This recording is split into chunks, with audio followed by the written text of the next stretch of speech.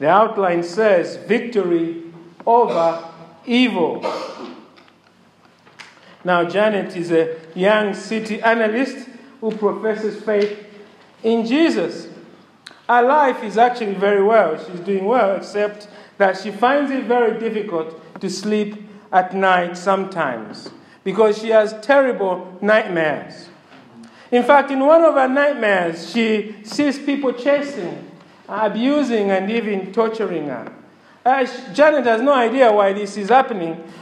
She actually wants the dreams to stop. It's very scary. Imagine living a life like that. John is 40 years old. John professed faith in Jesus when he was 18 years old. But over the last few years, life has been a constant struggle for John. You see, John battles a secret addiction to alcohol and adult entertainment. He says this, he says, I feel miserable. I have backslidden for years. I don't want to sin. He says, I do not want these addictions. I hate myself for who I am, and what I do. I am an hypocrite, and I just can't go on like this. Jack is a 35-year-old man. A thief broke into his flat, into Jack's flat. And when the thief broke into Jack's flat, that incident left him devastated. And Jack now suffers from depression and acute anxiety. He doesn't even feel safe just sitting in his flat. He has lost interest in life, and in fact, because he lost interest in life, he eventually lost his job. So now all that Jack does is he just numbs his pain by watching TV and playing video games. He just wants to escape from life. His life looks meaningless. Janet, John, Jack, all of these are real people. All of these are real people facing real difficult situations. And all of these people are facing real evil in their lives. Today we are talking about victory over evil. Where can we find victory against evil that is constantly knocking on our doors? We need to know the answer to this question because, you see, even though your name is not Janet, your name may not be John or Jack, all of us here are powerless against evil. And this is our first observation in your outline.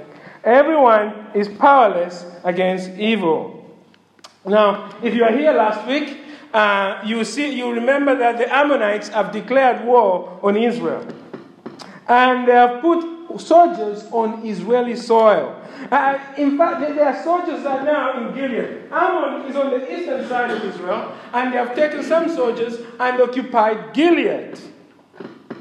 The problem is that, you remember, is that the Israelis have no one to lead them. And so out of desperation, what do? They turn to the crime boss, Jephthah. Look at chapter 11, verse 5, just to refresh your memories. Chapter 11, verse 5 says this, and when the Ammonites made war against Israel, the elders of Gilead went to bring Jephthah from the land of Tob. And they said to Jephthah, come and be our leader, that we may fight against the Ammonites. And you remember what happens there, and our brother David read it for us. Jephthah agrees. And so what does he do? He immediately sends a message to the Ammonite to resolve the matter peacefully. Jephthah doesn't want war. So he asks the king of Ammonite to, just reach a peace settlement. But the king of the Ammonite is not interested. He's already occupying the land. And so he turns it down. Look at verse 13 of chapter 11. He says this, and the king of the Ammonites answered the messengers of Jephthah, because Israel coming from Egypt took away my land, from the Arnon to the Jabbok and to the Jordan. Now therefore restore it peaceably. He is not interested. So what does Jephthah do? Jephthah again sends a second message. He makes it clear that Israel will not surrender to Ammon. Look at verse 27 of chapter 11. Jephthah says, this is how he concludes his argument. We looked at this Sunday evening. He says this, I therefore have not sinned against you, and you do me wrong by making war on me. The Lord, the judge, decide this day between the people of Israel and the people of Ammon. So that's where we left things. We have effectively Jephthah said, look, I'll put my cards down. I've told you, you're going to leave our land. And the question now is, what will the king of the Ammonites do? Well, the Ammonites want war. That's verse 28. Look at verse 28. But the king of the Ammonites did not listen to the words of Jephthah that he sent him. And you can see the logic. They are already occupying part of Israel. Why would they just now turn back and go back to Ammon? Now is not the time for turning back if you are the king of the Ammonites. Ammon is violently occupying parts of Israel. And as far as they are concerned, the negotiations now should not be about them going back. It should be about the terms of surrender for Israel. In one corner, if you like, we have a bunch of Israeli tribes oppressed for 18 years, led by a crime boss, Jephthah.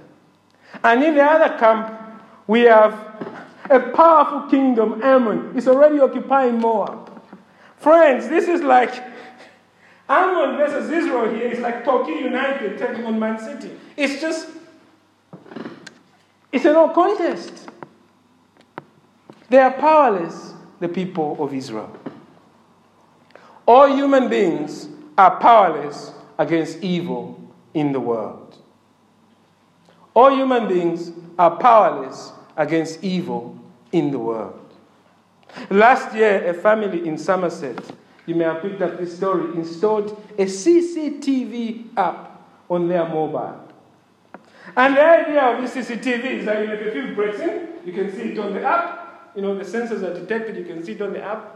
So the family installed this thing, and then what they did is they took a holiday 120 miles away. So they went somewhere on holiday. And you guessed what happened. While they were on holiday, one of the sensors get tricked. Okay? A thief is immediately breaking into the house. They receive the alert on the phone that somebody is breaking in. And they go to this mobile, they start looking at the mobile. And they can see 120 miles away the thief breaking in. But you see, the problem is that they are so far away that they can't really do anything about it. By the time they get on the phone trying to alert the police, they are brought. By the time they tell a brother to go look over the house, the thief has gone into the house already. He's stolen jewelry, passports, Indian gold jewelry, I'm told. He stole nearly everything valuable in the house. They had the information, but they were powerless to do anything about it. And as I thought about that story, I thought, we are all like that family. There is no one here who does not realize that we live in an evil world.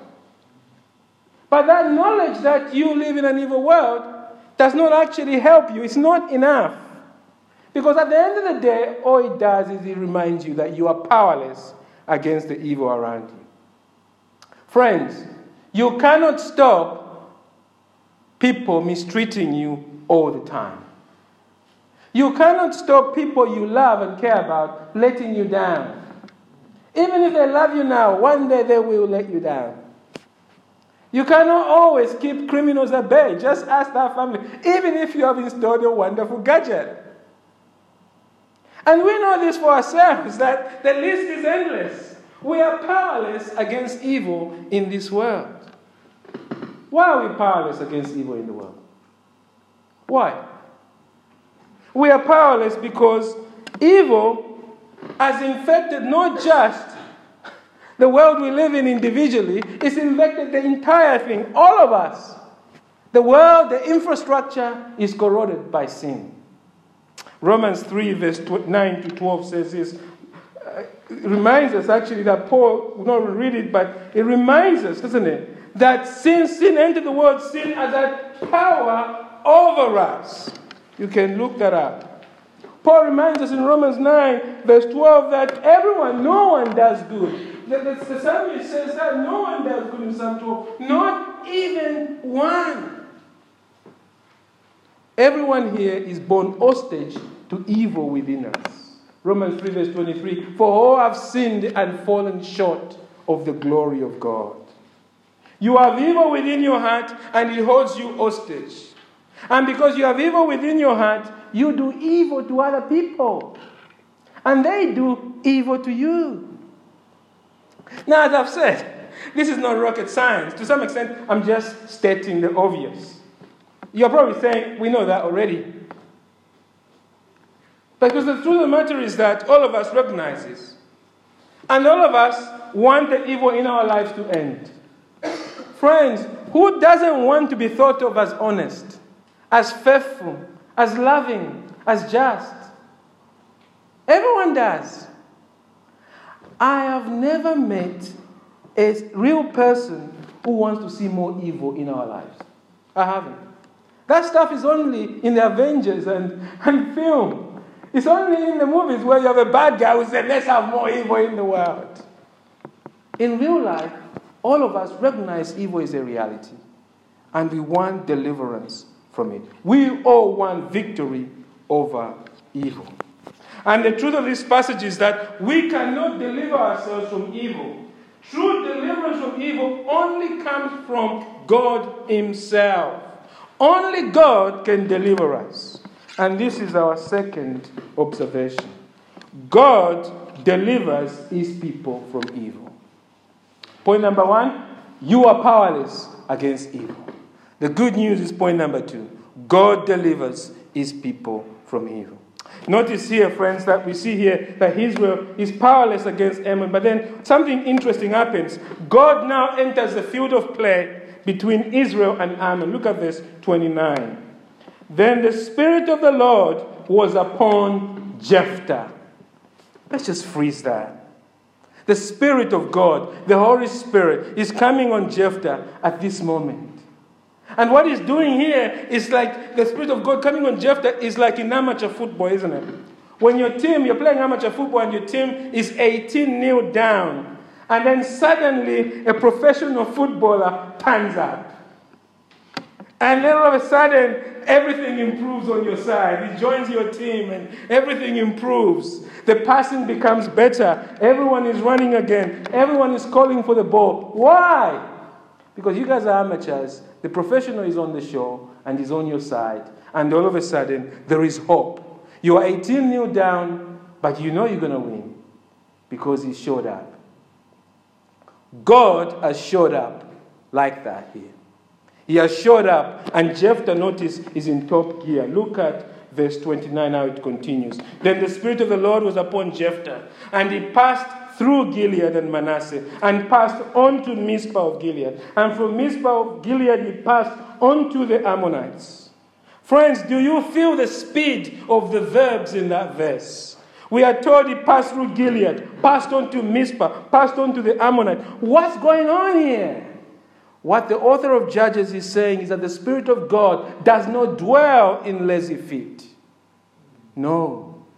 When the Spirit of God comes upon us, He makes us busy for His work. And He has come upon Jephthah, and we can sense the tension, the agency in the work.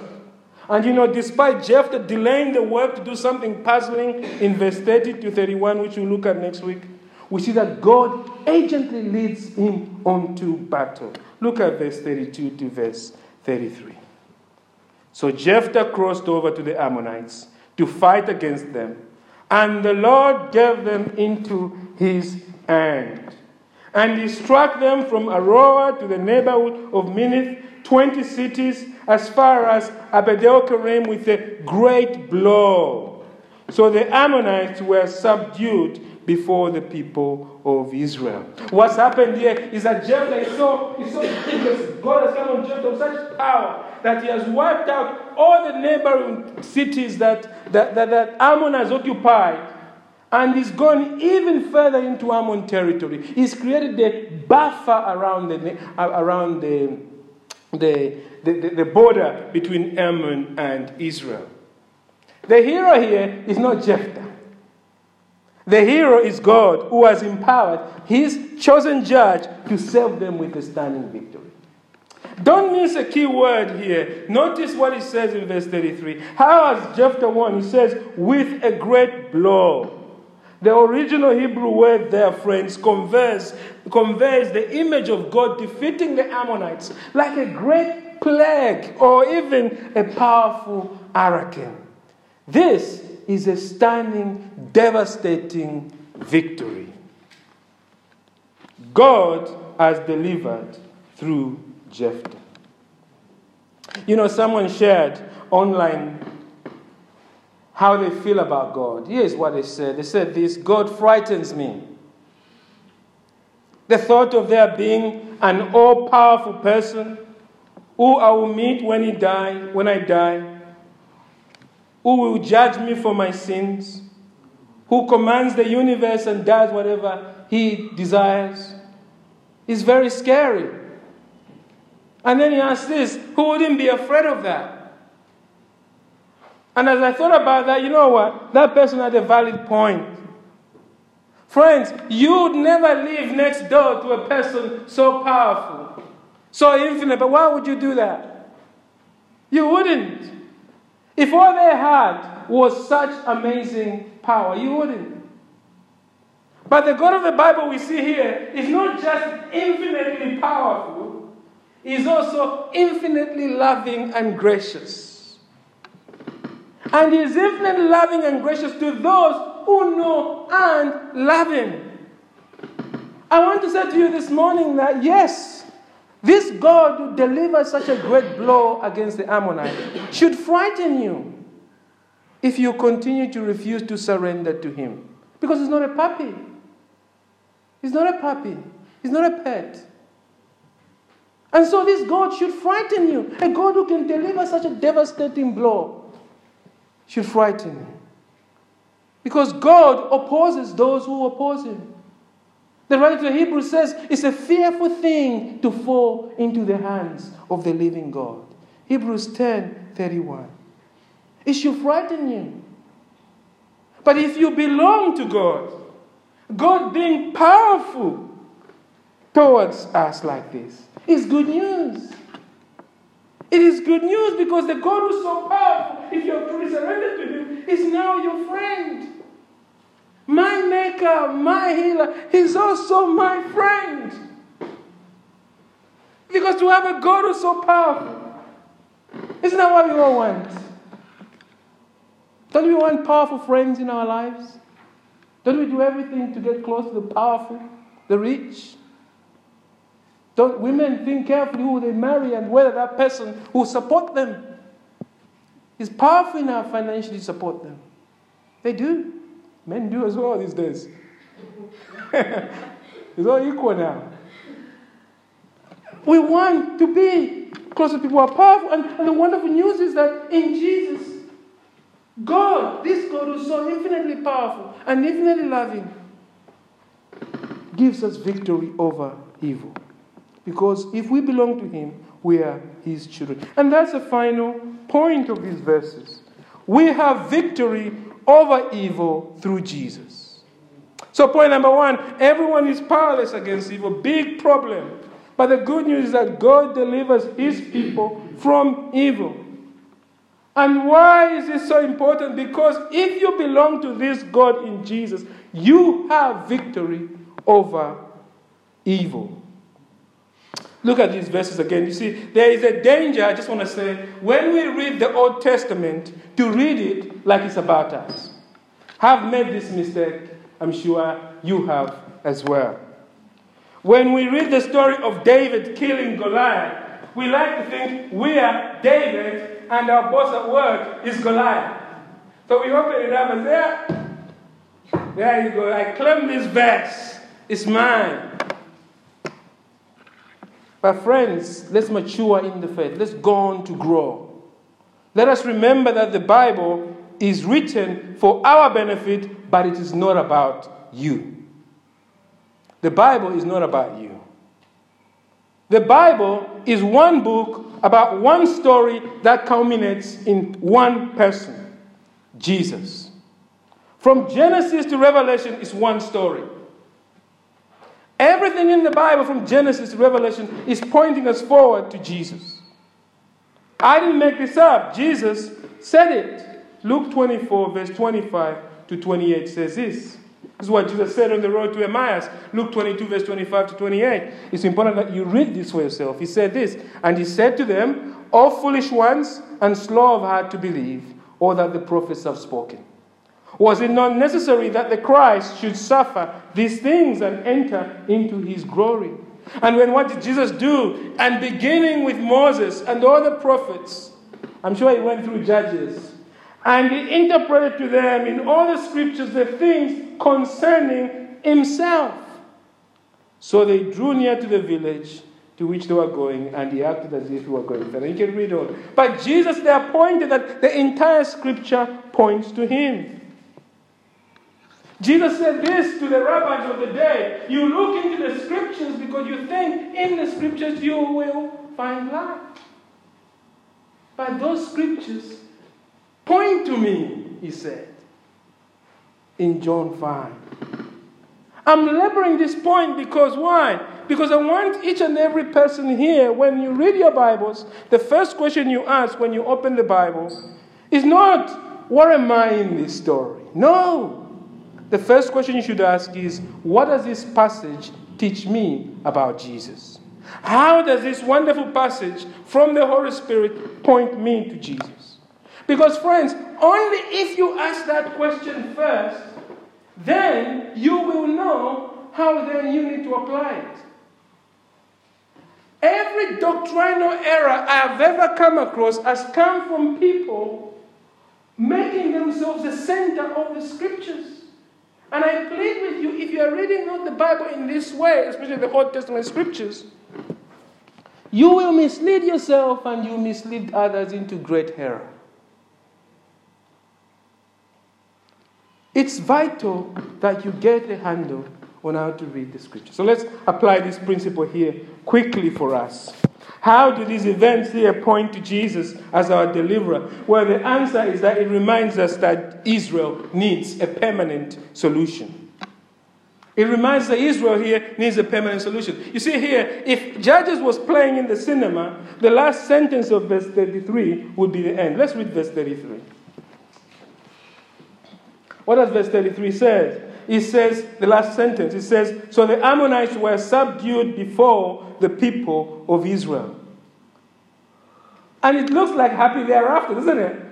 But we know there is no happily thereafter. We know the Ammonites come back. When do the Ammonites come back? They come back in Samuel. But who's the most famous Ammonite? Tobias, the Ammonite in Nehemiah. They will keep coming back even until the time of the Maccabees. We also know that Israel will sin again because God must raise new judges. We're going to meet Abdon. We're going to meet Samson. These are judges God will raise. We'll see next week that Jephthah is a good judge, but he's not a perfect judge. Even now, there's cracks emerging in his faith armor. God mentions him in Hebrews 11.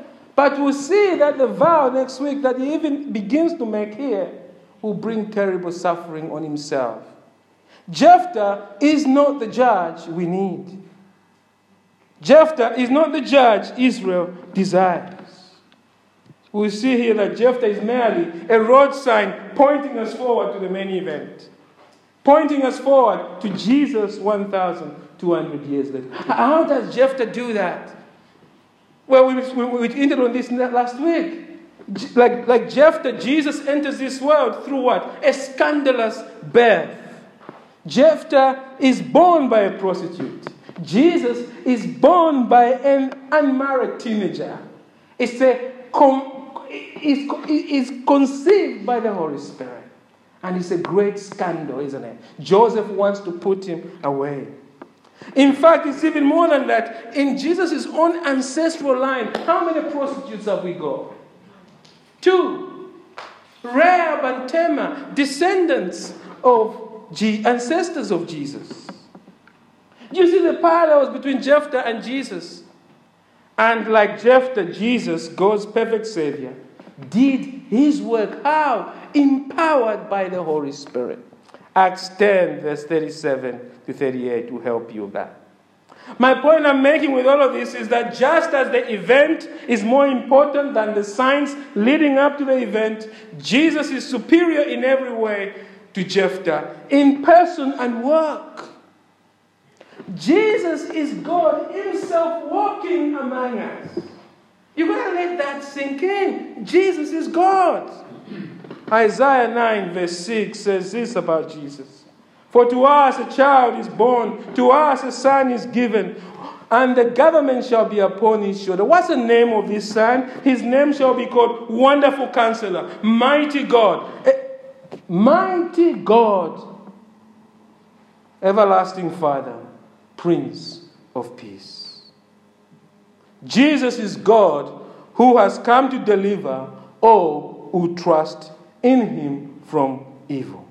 Galatians 1 verse 3 to 4 says this: grace to you and peace from God our Father and the Lord Jesus Christ, who gave himself for our sins to deliver us from the present evil age, according to the will of our God and Father.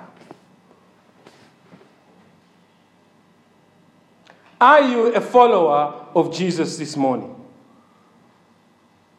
If you are, then hold on to this precious truth. You are already victorious over evil through Jesus. As long as you are in this world, this evil will keep knocking on your door. So every day, fix your gaze on Jesus hanging there on the cross. Are you a follower of Jesus this morning? Then look at him hanging there on the cross for you. Because you see, as Jesus dies on that brutal Roman cross, you are there with him. On that cross, Jesus has dealt a great blow against the powers of darkness for you. Are you trusting in Jesus today? Then take a look at the tomb of Jesus. It is empty. Jesus is alive. Death cannot hold him. And you are alive with him. You know what that means? It means you are a new creature. Yes, you still do evil, but because you're still in this body. But because the tomb is empty, the old you died on the cross with Christ and buried in the tomb. The power of evil no longer has dominion over you. You now live in the new kingdom of light under the perfect kingship of our Lord Jesus. Are you trusting in Jesus today? Then know that even as you sit here this morning, you are also sat in heaven right now. Ephesians 2 verse 4 to 6 says this: But God, being rich in mercy, because of the great love with which he loved us, even when we were dead in our trespasses, made us alive together with Jesus. By grace you have been saved, and raised up with him, and seated us with him in the heavenly places in Christ Jesus. Are you trusting in Jesus today? Then know that you have a great future with Jesus. You will see Jesus face to face and live with him in the new heavens and new earth. Have you surrendered to Jesus? If the answer is yes, then this is your reality. So whatever evil you are facing right now, bring it now to Jesus. Surrender it to him. Let him handle it. Jesus has delivered you from evil already through his death and resurrection and his ascension into heaven. Surely he can handle any difficult evil problem that you are facing now, because you are already sat with him in heaven. Your prayers have immediate access to him. So surrender it to him. But some of you here have not surrendered to Jesus. Let us be clear that the victory here does not belong to you. It does not belong to everyone in this room. This victory we're talking about here does not belong to those who think little of Jesus. It does not belong to those who have no genuine love for our Lord Jesus Christ. It does not belong to those who are at peace with sin in their lives. It does not belong to those who, through their actions and thoughts, constantly and willfully stab Jesus in the back. The real question for you this morning is this: do you love Jesus? I must ask myself this question. Do I love Jesus? Do you love Jesus enough to surrender all your life to Him? Can you say with Peter, Lord, you know I love you. You know I desire you. And please, please help me to love you more. Can you say that? We're not talking about perfection here. We're talking about a change of direction. Are you desiring Christ more? Can you say that? One of the first things that God does when you surrender your life to Him and become a true follower of Jesus is that He pours His love in your heart, and that love of God pulls you to Himself like gravity. You can't resist Him. The love of God keeps you firmly planted like gravity in the things of God. Because you see, being with Jesus stops being an hobby, stops being a job. It is your passion. It is your passion to live for Him. Do you have this? If you do not, then you are not converted. Simple as that. If you do not have that, then you have not experienced genuine conversion. You are not born again. You need to urgently come before God and truly repent. Jesse Rao, in one of his books, tells a story of a mother whose daughter ran away from home and lived a life of sin. No one knew where she was. But after a long time, the daughter came back and the relationship with her mom was restored. She even repented and came to trust in Jesus. People asked the mother, "How did you bring her back?" She said, "I prayed for her night and day." And then she added, "I never went to bed at night without leaving my front door unlocked and the door on the latch." She said, "I thought if my daughter comes back some night and when I'm in bed, she should never be able to say that she found the door of her mother's home shut and she could not get in." Of course, this was a time before doorbells, isn't it? And so it turned out that daughter came back one night. She tried the door and found the door open. She came in immediately, and her life was changed forever. You see, friends, God used that open door to save our soul. And that open door of that home is a perfect illustration of God's heart of love for you this morning. I want to say to you this morning that if you are resisting Jesus, the door of God's mercy is open at present for you. The door, friends, is not yet locked. Even now, you can come to Jesus. Even now, He has left the door open for you. You can come to Him. You can repent of your sins. You can surrender your life to Him. And based on the work of the cross, He will take you in. God wants you back home with Him. And God will be very glad to have you finally home. And God will hide you under His wings. You will no longer be wandering like that daughter. But I want to tell you, the door is open for now, my friend, for now. It won't remain open for you forever. It might close immediately you get out there and get hit by a car. It might close tomorrow. Because we live in an evil world.